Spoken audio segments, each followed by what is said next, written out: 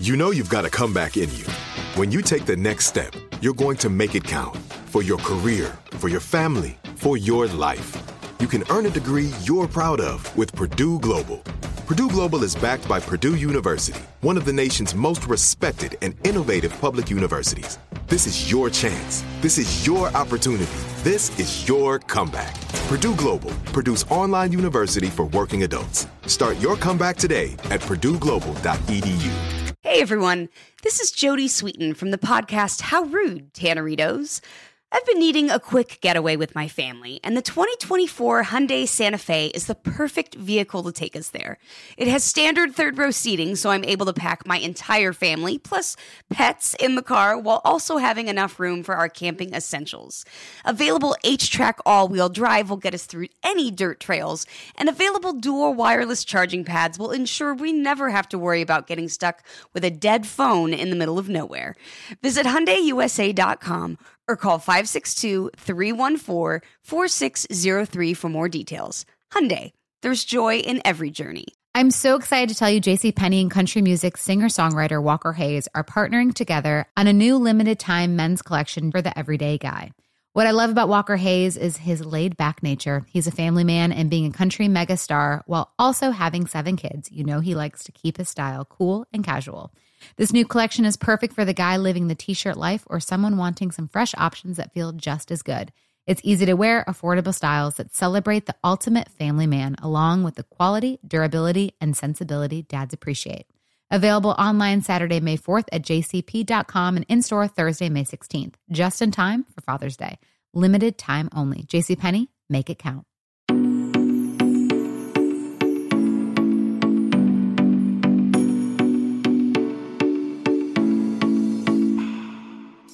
Hi guys, and welcome back to another new episode of You Need Therapy podcast. My name is Kat, and I'm your host. Quick reminder up top that although I am a licensed therapist, this is not a replacement for therapy. It might lead you to therapy, or it might encourage you to bring something up new in your own therapy session, but it itself does not serve as therapy. Now, earlier this morning, I'm recording this on a Friday. It will come out on Monday. I was texting my friend Amy, who has a podcast, 4 Things with Amy Brown. A lot of you have heard of that and listened to that, and that's how you found this podcast. Anyway, I was texting her as I was getting my ducks in a row for the episode about how excited I was about this episode. And it just came on to me very quickly, because this isn't an episode where I'm just teaching something to you. I'm actually trying to create a conversation around something that I bump into a lot. This episode feels more personal. I am in it with all of you guys. So I'm excited to talk about it because it feels like I'm talking about my stuff, even though I'm talking about a lot of stuff and a lot of people's stuff. So I've been pretty vocal about my dislike for hustle culture in many episodes, and just how I talk in general conversation, how I am in social media. I don't like it. I find it to be very problematic. And at the same time, I also am a big fan of working hard and working and doing things, not to be confused with Kim Kardashian and that whole situation. So I was going to do an episode on just hustle culture versus a couple other things that were coming to mind. And it all started because a couple of weeks ago, I was talking to my dad, and he said something about how nobody wants to work anymore. And well, I think that I have some personal opinions and beliefs on that, which maybe we'll get to, maybe I'll talk about and share. Well, I guess this is personal opinion. To be honest, it does feel like no one wants to work. And I don't know if that actually is true, but it can feel that way right now. Where I am in my area of the world, it can feel like that. It feels like a lot of places are understaffed, and I don't know the validity of this, but it does feel like people want better paying jobs with more time off and more benefits. They aren't as willing to start at the bottom anymore. Again, I think that it's okay that we want more benefits and stuff like that, but it throws into this well, nobody just wants to do this hard work kind of vibe.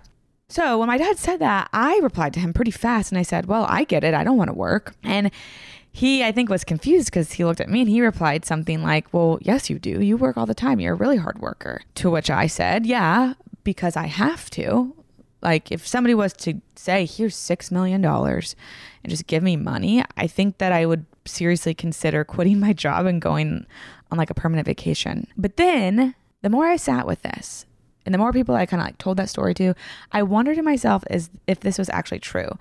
Like, would I actually feel okay if I didn't work and just allowed myself to live life day to day?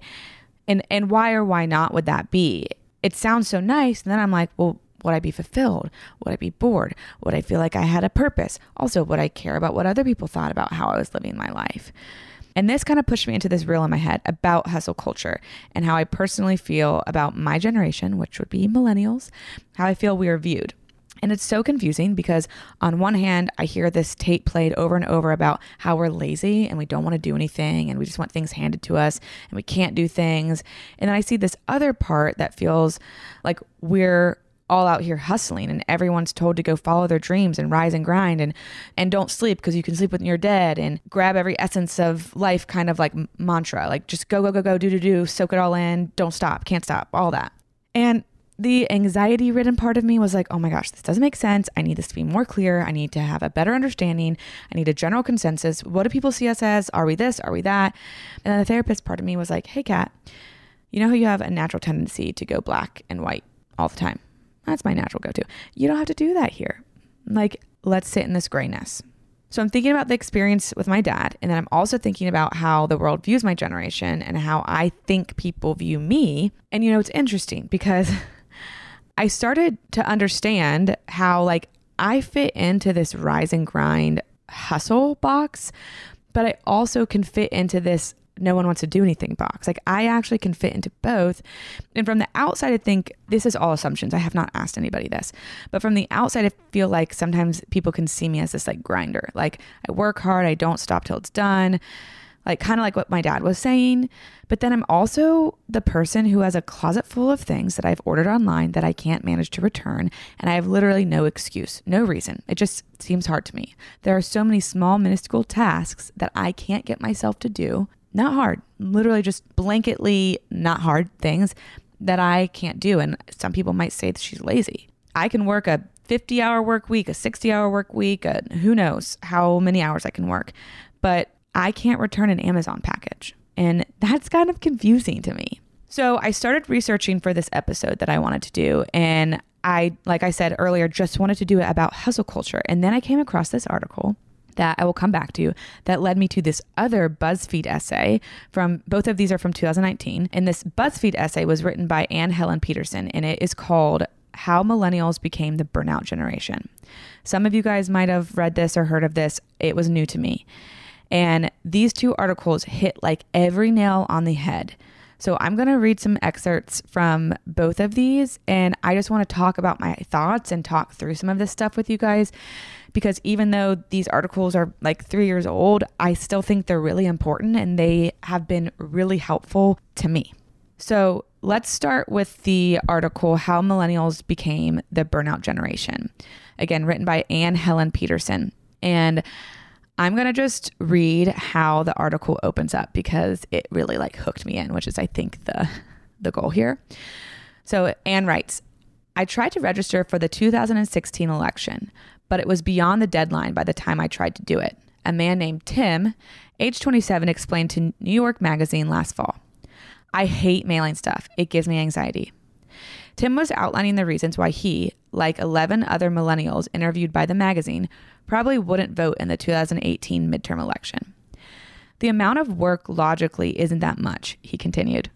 Fill out a form, mail it, go to the specific place on a specific day, but those kind of tasks can be hard for me to do if I'm not enthusiastic about it.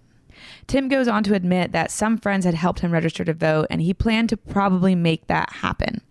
But his explanation, even though, as he noted, his struggle in this case was caused in part by his ADHD, triggered the contemporary tendency to dunk on millennials' inability to complete seemingly basic tasks. Grow up, the overall sentiment goes. Life is not that hard. So this is the way the world ends. HuffPost congressional reporter Matt Fuller tweeted. Not with a bang, but with a bunch of millennials who don't know how to mail things. Explanations like Tim's are at the core of the millennial reputation. We're spoiled, entitled, lazy, and failures at what's come to be known as adulting. a word invented by millennials as a catch-all for the tasks of self-sufficient existence. Expressions of adulting do often come off as privileged astonishment at the realities of, life, that you have to pay bills and go to work, that you have to buy food and cook if you want to eat it, that actions have consequences. Adulting is hard because life is hard. Or, as a Bustle article admonishes its readers, everything is hard if you want to look at it that way. Millennials love to complain about other millennials giving them a bad name. But as I fumed about this 27-year-old's post office anxiety, I was in a deep cycle of a tendency developed over the last 5 years that I've come to call errand paralysis. I'd put something on my weekly to-do list and it'd roll over one week to the next, haunting me for months. None of these tasks were that hard. Getting knives sharpened, taking boots to the cobbler, registering my dog for a new license, sending someone a signed copy of my book, scheduling an appointment with a dermatologist, donating books to the library, vacuuming my car. A handful of emails, one from a dear friend, one from a former student asking how my life was going, festered in my personal inbox, which I used as a sort of alternative to-do list, to the point that I started calling it the inbox of shame. It's not as if I was slacking the rest of my life. I was publishing stories, writing 2 books, making meals, executing a move across the country, planning trips, paying my student loans, exercising on a regular basis. But when it came to the mundane, the medium priority, the stuff that wouldn't make my job easier or my work better, I avoided it. My shame about these errands expands each day. I remind myself that my mom was pretty much always doing errands. Did she like them? No, but she got them done. So why couldn't I get it together, especially when the tasks were, at first glance, easily completed? I realized that a vast majority of these tasks share a common denominator. Their primary beneficiary is me, but not in a way that would actually drastically improve my life. They are seemingly high effort, low reward tasks, and they paralyze me. Not unlike the way registering to vote paralyzed Millennial Tim. Hey guys, Kat here, and I have something very important to talk to you guys about. Now, I know you're used to hearing me talk about therapy and how important it can be for you and how transformative it can be for you in your life. But if you're somebody who's tried therapy and it just hasn't done the trick, or you just need a little extra boost, I think I've found the next best thing. And the next best thing might just be Cozy Earth and their bamboo sheets and their bamboo pajamas. It feels like you are stepping into a buttery, cozy, warm, and cool hug all at the same time. And that's just their pajamas. Don't even get me started on their sheets. As soon as I touched them, I said, okay, we're changing the sheets right now. And the bonus is they come in this really cute travel tote so you can take your sheets with you wherever you go. Elevate your summer getaway with Cozy Earth's luxurious bedding and loungewear, ensuring the comfort of home wherever you roam. We're all in luck because you can discover your next destination for ultimate comfort at Cozy Earth. Visit CozyEarth.com and use our code YOUNEED at checkout to get 35% off. Yes, 35% off. And let them know that we sent you Need Therapy after you check out. Hey, this is Jodie Sweetin from the podcast How Rude, Tanneritos. As a nostalgic voice from your past, I'm here to remind you that amongst the stressful and chaotic existence we live in 2024, you deserve to get away. It's time for a vacation, no matter when you're hearing this. And let me tell you how you'll get there. The 2024 Hyundai Santa Fe. Want to bring the family to the mountains with the Santa Fe's available H-Track all-wheel drive? Well, it's got standard third-row seating and available dual wireless charging pads for the kids who just want to stare at their phone and not talk to you. You know what I mean. Visit HyundaiUSA.com or call 562-314-4603 for more details. Hyundai, there's joy in every journey. Are you tired of your scented cleaning products smelling and cleaning like meh? Then it's time for an upgrade with the power of Clorox Scentiva. With an uplifting scent that smells like coconut, Clorox Scentiva gives you powerful clean like Clorox, but a feeling like being transported to a tropical island retreat. Imagine putting your phone on Do Not Disturb, tuning out all the constant, just the feeling of warm sand in between your toes and a fruity drink in your hand. The ones with the little umbrella. Refresh your home to feel like an all-inclusive vacation by getting Clorox Scentiva. Also available in grapefruit and lavender scents at a nearby retail store. Okay, so back to Kat. If this idea or this excerpt feels familiar, let me tell you, same. As I continue to read this article, I just kept saying to myself, yep. Like I kept like checking boxes to what she was saying. The cycle of feeling like I have to work, then feeling overwhelmed, then not being able to answer a simple email, then having to combat that shame with more work. I mean, that has been my life before. And we've made countless memes and jokes about how adulting is hard, right? Like, why do these things that feels like our parents did just so easily, our grandparents did so easy, feel so heavy to us? And when did adulting even become a word? And if you ask yourself what adulting means, you might start to elicit a feeling, because when I think about it, I think about it basically being just taking care of yourself. So why is that overwhelming? Like, why is taking care of myself overwhelming? Well, Peterson says in an article later that to adult is to complete your to-do list, but everything goes on that list and the list never ends. And that just kind of like hit me. Like in my head, I said my little phrase when something hits me like that, yikes, bikes. Like, oh, yeah, it never ends. I never get to rest. I never get to sleep. I never get to say I did it. I'm done. And while I'm not one who would ever generalize everyone's anxiety to one grand reason, like if you know, you know, like I can't stand that. And I do not like when people say, if you feel this, this is why. That's not what I'm doing here. However, it also started to get me to think about me, clients that I've had in the past, clients that I have in the present who have this unexplainable anxiety. And the things that we're taught to do to help alleviate this said anxiety, these things are helpful, but they don't make the anxiety go away, right? So like make small lists, do one thing at a time, do things for a certain amount of time, ask somebody for help, do self-care. Yeah, sometimes these things help get all that stuff done, but it does not cure the anxiety. The anxiety never goes away, or what we're calling anxiety. It just doesn't go away. So I want to read some more. So we're back to Anne's article. And just so you know, I'm skipping a lot of parts. This article is very long. But later down the line, she says this: for the past 2 years, I've refused cautions from editors, from family, from peers that I might be edging into burnout. To my mind, burnout was something aid workers or high-powered lawyers or investigative journalists dealt with. It was something that could be treated with a week on the beach. I was still working, getting other stuff done. Of course I wasn't burned out. But the more I tried to figure out my errand paralysis, the more the actual parameters of the burnout began to reveal themselves. Burnout and the behaviors and weight that accompany it aren't, in fact, something we can cure by going on a vacation. It's not limited to workers in acutely high-stress environments, and it's not a temporary affliction. It's the millennial condition. It's the way things are. It's our lives. That realization recast my recent struggle. Why can't I get this mundane stuff done? Because I'm burnt out. Why am I burnt out? Because I've internalized the idea that I should be working all of the time. Why have I internalized this idea? Because everything and everyone in my life has reinforced it, explicitly and implicitly, since I was young. Life has always been hard, but many millennials are unequipped to deal with the particular ways in which it's become hard for us. Okay, so Kat again.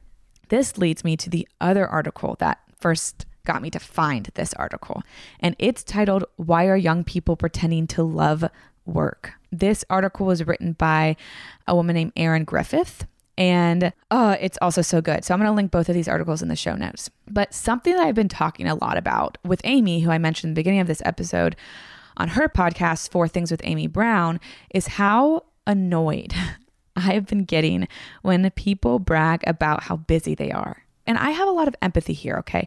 Like, I really do.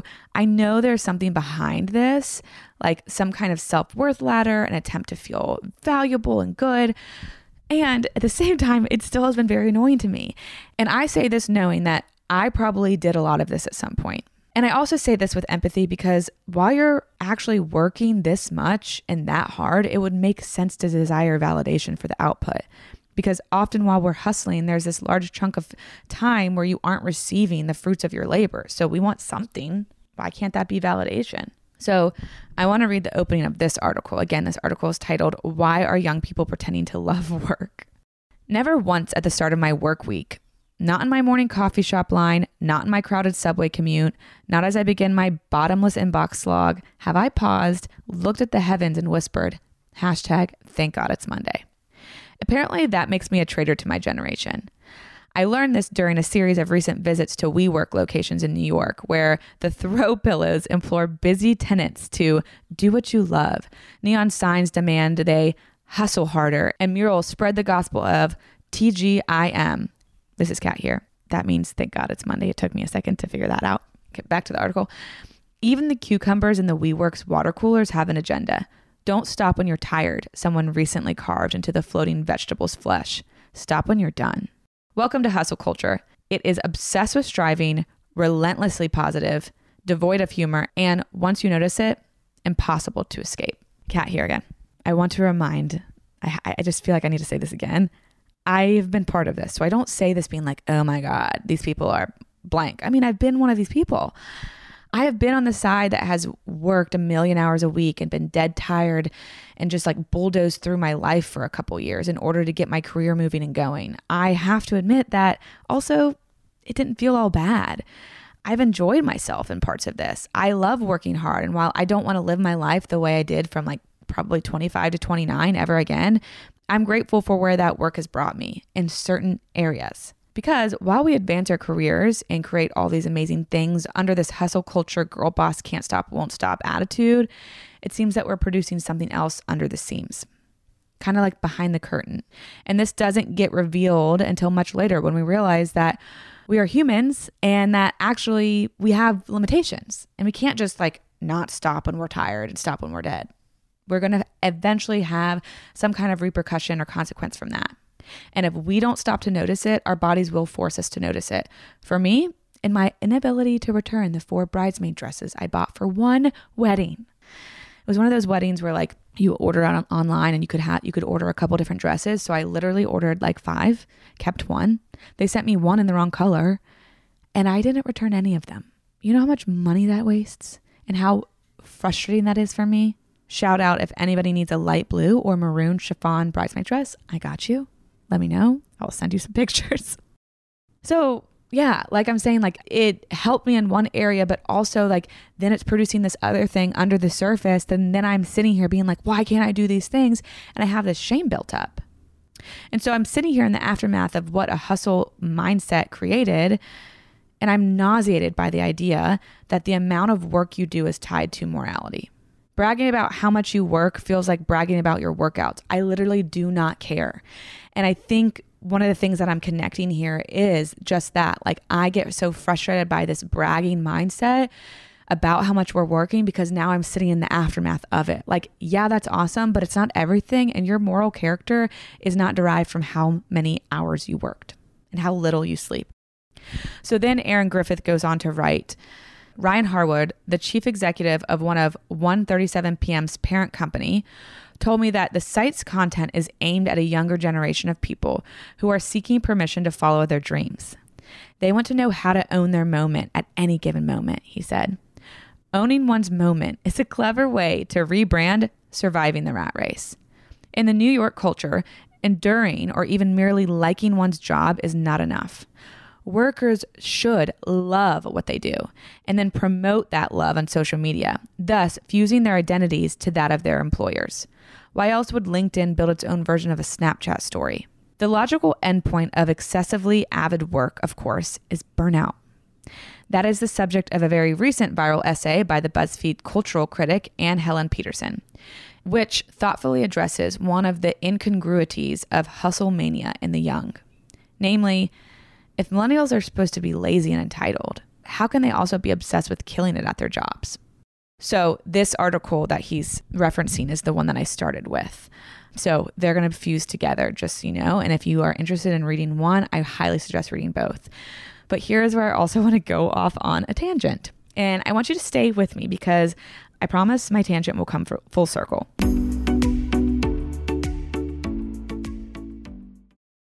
Hey, this is Jodie Sweetin from the podcast How Rude, Tanneritos.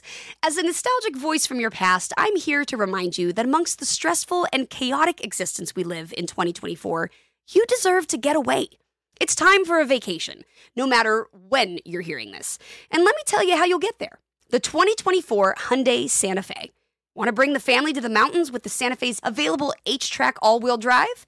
Well, it's got standard third-row seating and available dual wireless charging pads for the kids who just want to stare at their phone and not talk to you. You know what I mean.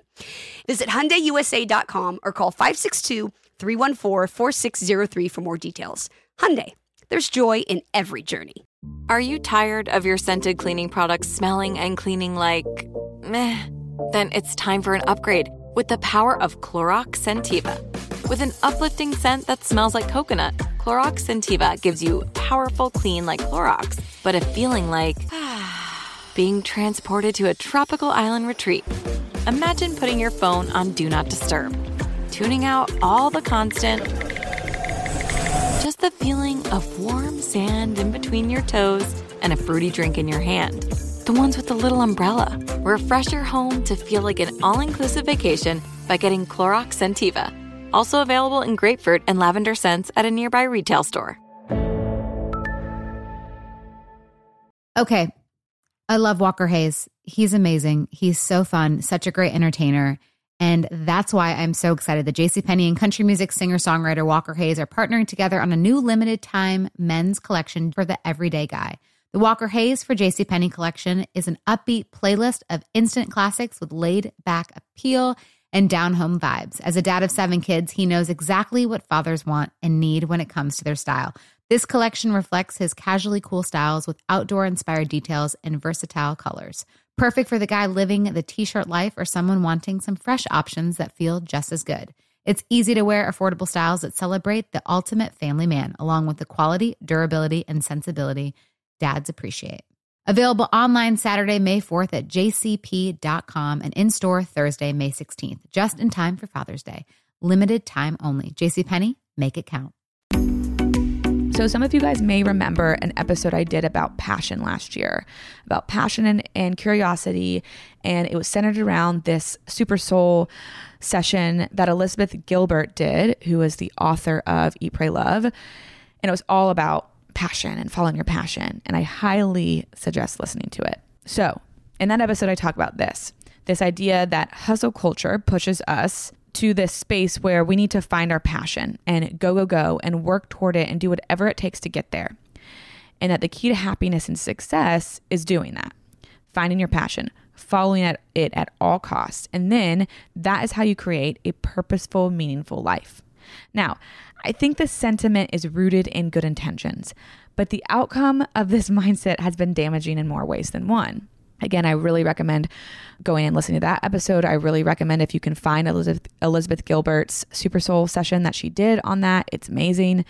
But for one, inside this idea that we're talking about is the belief that the work we do has to be super meaningful.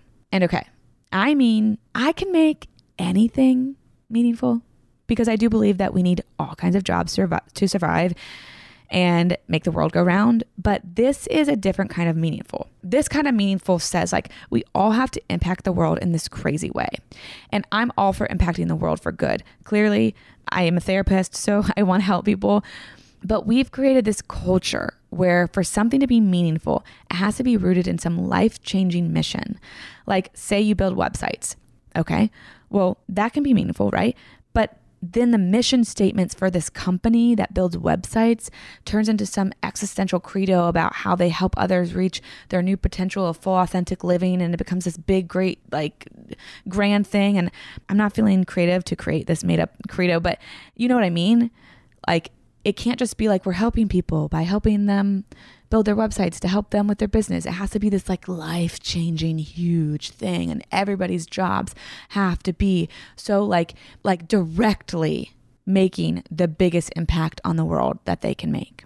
So Erin Griffith writes about this in her article as well, about how corporations have tried to almost distract from the fact that work is work by creating these innocuous mission statements. And here in this excerpt that I'm about to read, Erin Griffith is referencing the essay that I started reading by Peterson. Millennials, Miss Peterson argues, are just desperately striving to meet their own high expectations. An entire generation was raised to expect that good grades, extracurricular overachievement would reward them with fulfilling jobs that feed their passions. Instead, they wound up with precarious, meaningless work and a mountain of student loan debt. And so, posing as a rise and grinder, lusty for Monday mornings, starts to make sense as a defense mechanism. Most jobs, even most good jobs, are full of pointless drudgery. Most corporations let us down in some way. And yet, years after the HBO satire Silicon Valley made the vacuous mission statement, making the world a better place, a reoccurring punchline, many companies still cheerlead the virtues of work with high-minded messaging. For example, Spotify, a company that lets you listen to music, says its mission is to unlock the potential of human creativity. Dropbox, which lets you upload files and stuff, says its purpose is to unleash the world's creative energy by designing a more enlightened way of working. So no one just wants to do, in quotes, work. We want to do meaningful work. And maybe that's where the no one wants to work comes from. To feel good, like we're doing life right, we have to do meaningful work that doesn't even feel like work.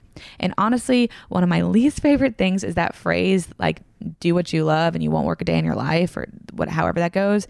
And listen, I like my job. I even love my job most of the time, but it still feels like work. And also, when I start to make my hobbies jobs, which I have done that, then they start to feel like work. And also, why is it bad to have separation from work and other parts of your life? So as I read through these articles, I started to get antsy for a solution. I wanted to scroll to the end of the articles, and maybe I did, and see what the action steps were at the end. What does all of this mean? What the heck do we do with this? Maybe it's true. Maybe it's true that no one wants to work anymore. I wanted to know. But is that because we're lazy, or is it because we are finally catching on to the ideas that have been sold to us and we are realizing that they don't work? So Peterson writes in her essay, students are convinced that their first job out of college would not only determine their career trajectory, but also their intrinsic value for the rest of their lives. I told one student whose dozens of internship and fellowship applications yielded no results that she should move somewhere fun, get any job, and figure out what interests her and what kind of work she doesn't want to do. A suggestion that prompted wailing. But what will I tell my parents, she said. I want a cool job I'm passionate about. Those expectations encapsulate the millennial rearing project, in which students internalize the need to find employment that reflects well on their parents, that's also impressive to their peers, and fulfills what they've been told has been the end goal of all of this childhood optimization. Doing work that you're passionate about. Whether that job is as a professional sports player, a Patagonia social media manager, a programmer at a startup, or a partner at a law firm seems to matter less than checking all of those boxes. Or at least that's the theory. So what happens when millennials start the actual search for that holy grail career and start adulting, but it doesn't feel at all like the dream that they had been promised? Kat here again. What I know is it doesn't work for me to kill myself working 100 hours a week when then I feel like I can't even function in my outside life. And by outside life, you know what I mean? Like not just working. Especially when I realized that what I was told work was going to do for me doesn't happen. Some jobs are just jobs, and I don't like that when we realize this, we feel like we have either been sold a lie or that now like my work is all for nothing. Like there's no point. In Peterson's essay about burnout, she ends up asking the question, like, what do I do now? Just like I was wondering, like I wanted to skip to the end of the articles. How do I fix this problem? How do I like avoid burnout? How do I avoid this like overarching millennial burnout? Do we ask for more vacations? Do we do this? Do we that? Do we do more self-care? Like, what is the answer? And then she starts to wonder, maybe this isn't the question we need to be asking. And then she writes, many of the behaviors attributed to millennials are the behaviors of a specific subset of mostly white, largely middle-class people born between 1981 and 1996. But even if you're a millennial who didn't grow up privileged, you've been impacted by the societal and cultural shifts that have shaped the generation. Our parents, a mix of young boomers and old Gen Xers, reared us during an age of relative economic and political stability. As with previous generations, there is an expectation that the next one would be better off, both in terms of health and finances, than the one that had come before. But as millennials enter into mid-adulthood, that prognosis has been proven false. Financially speaking, Most of us lag far behind where our parents were when they were our age. We have far less saved, far less equity, far less stability, and far, far more student debt. The greatest generation had the Depression and the GI Bill. Boomers had the golden age of capitalism. Gen X had deregulation and trickle-down economics. And millennials? We've got venture capital, but we've also got the 2008 financial crisis, the decline of the middle class and the rise of the 1%, and the steady decay of unions and stable full-time employment. Which, this is Kat again. Maybe you want to rewind that and listen to it again, but like, oh, I don't even have words for that. It just is like that, like those are my feelings. And then this brings me to something else. We haven't talked about this yet. I think I mentioned it as I was reading something from an article, but we didn't talk about it. Something that millennials were the guinea pigs of, something that deserves a space in this chat for sure, and that is social freaking media.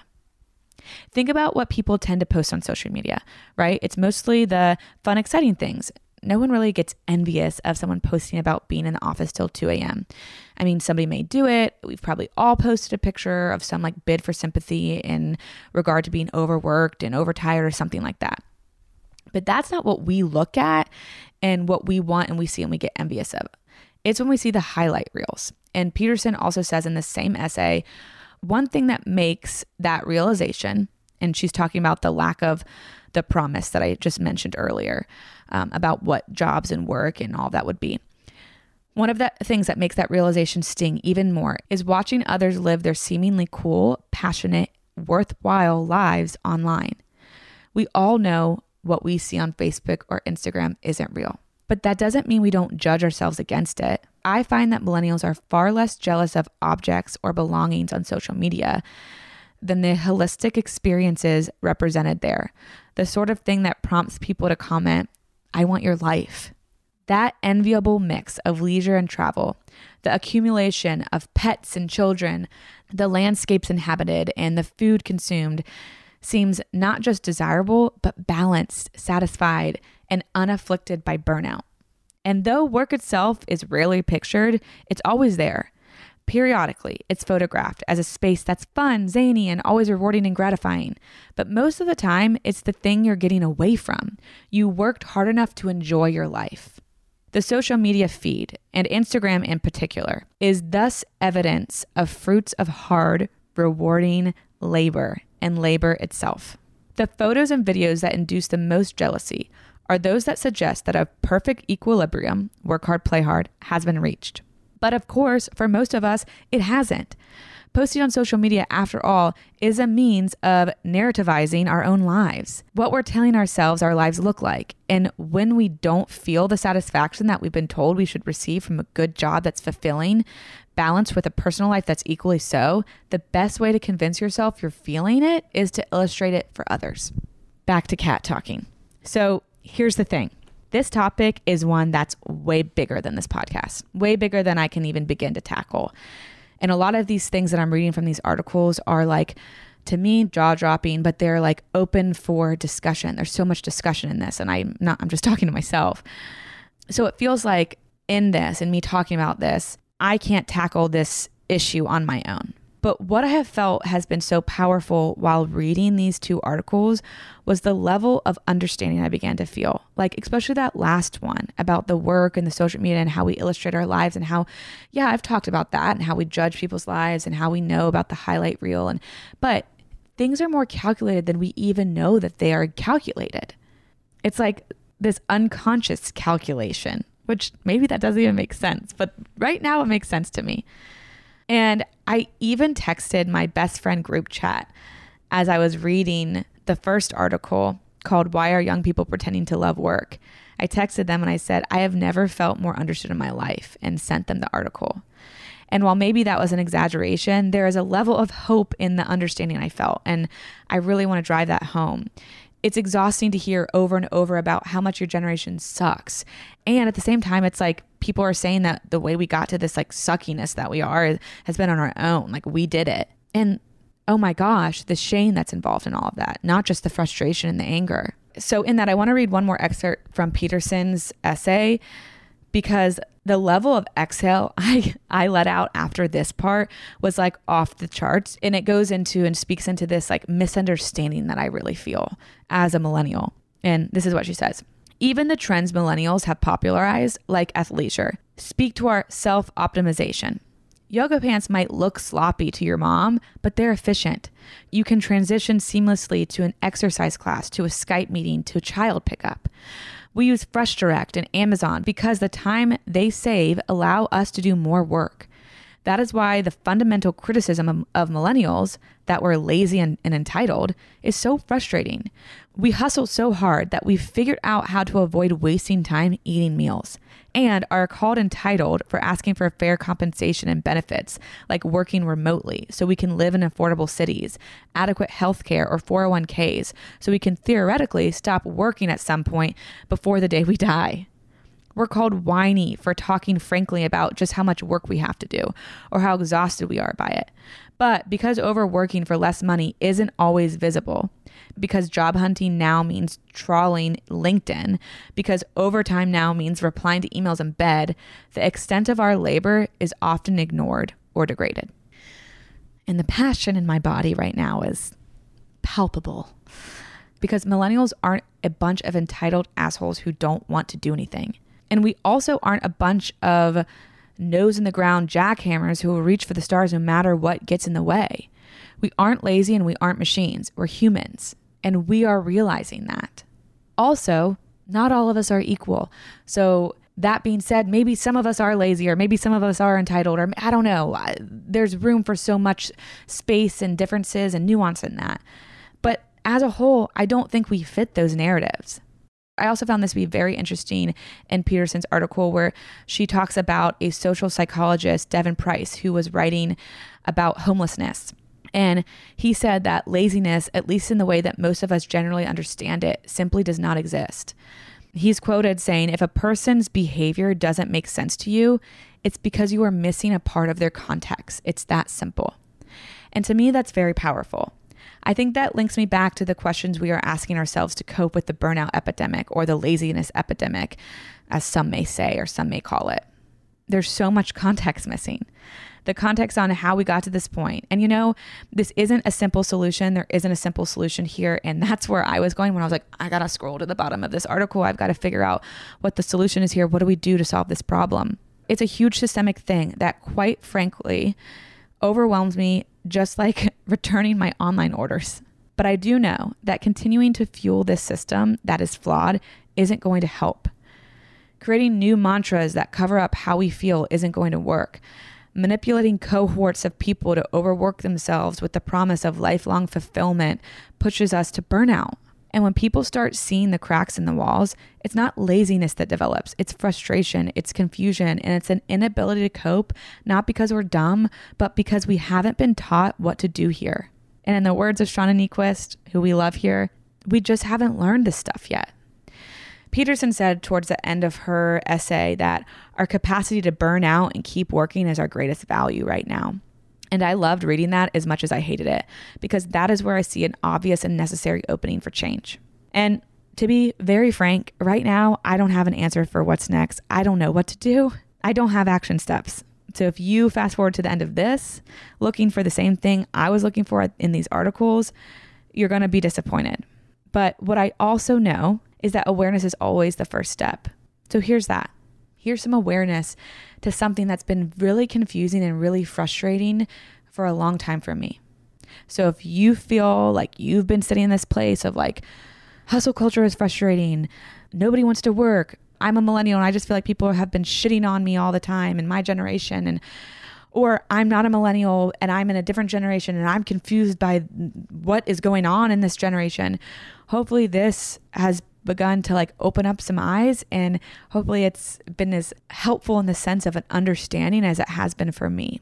I highly, highly suggest you read these 2 articles, because I dedicate this whole episode to those articles. It would not exist this way if I didn't have them, because half of me was reading stuff from them.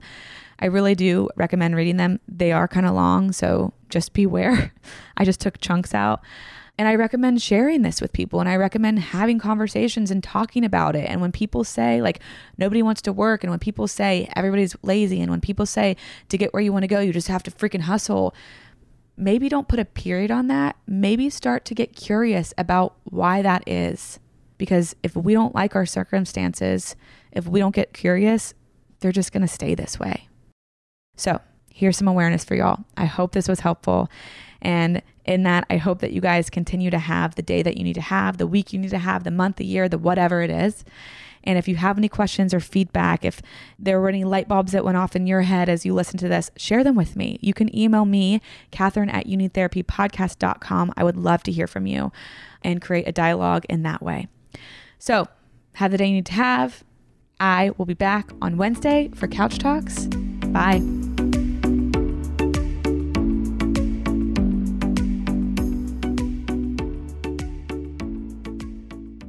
This is Amy Brown from 4 Things with Amy Brown. Today, healthier is happening at CVS Health in more ways than you've ever seen.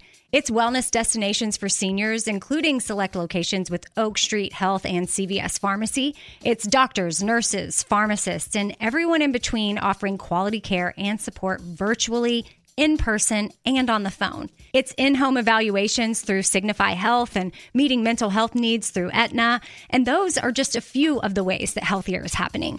To see more, visit cvshealth.com/healthier happens together. CVS Pharmacy, Oak Street Health, CVS Specialty, Signify Health, and Aetna are part of CVS Health. Eligibility and services vary by location and individual.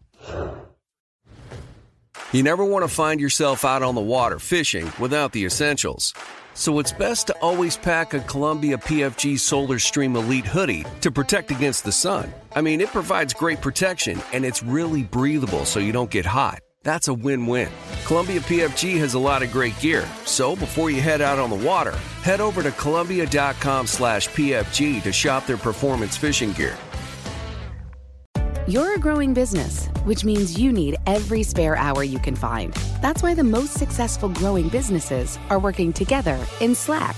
Slack is where work happens, with all your people, data, and information in one AI-powered place. Start a call instantly in huddles and ditch cumbersome calendar invites. Or build an automation with Workflow Builder to take routine tasks off your plate. No coding required.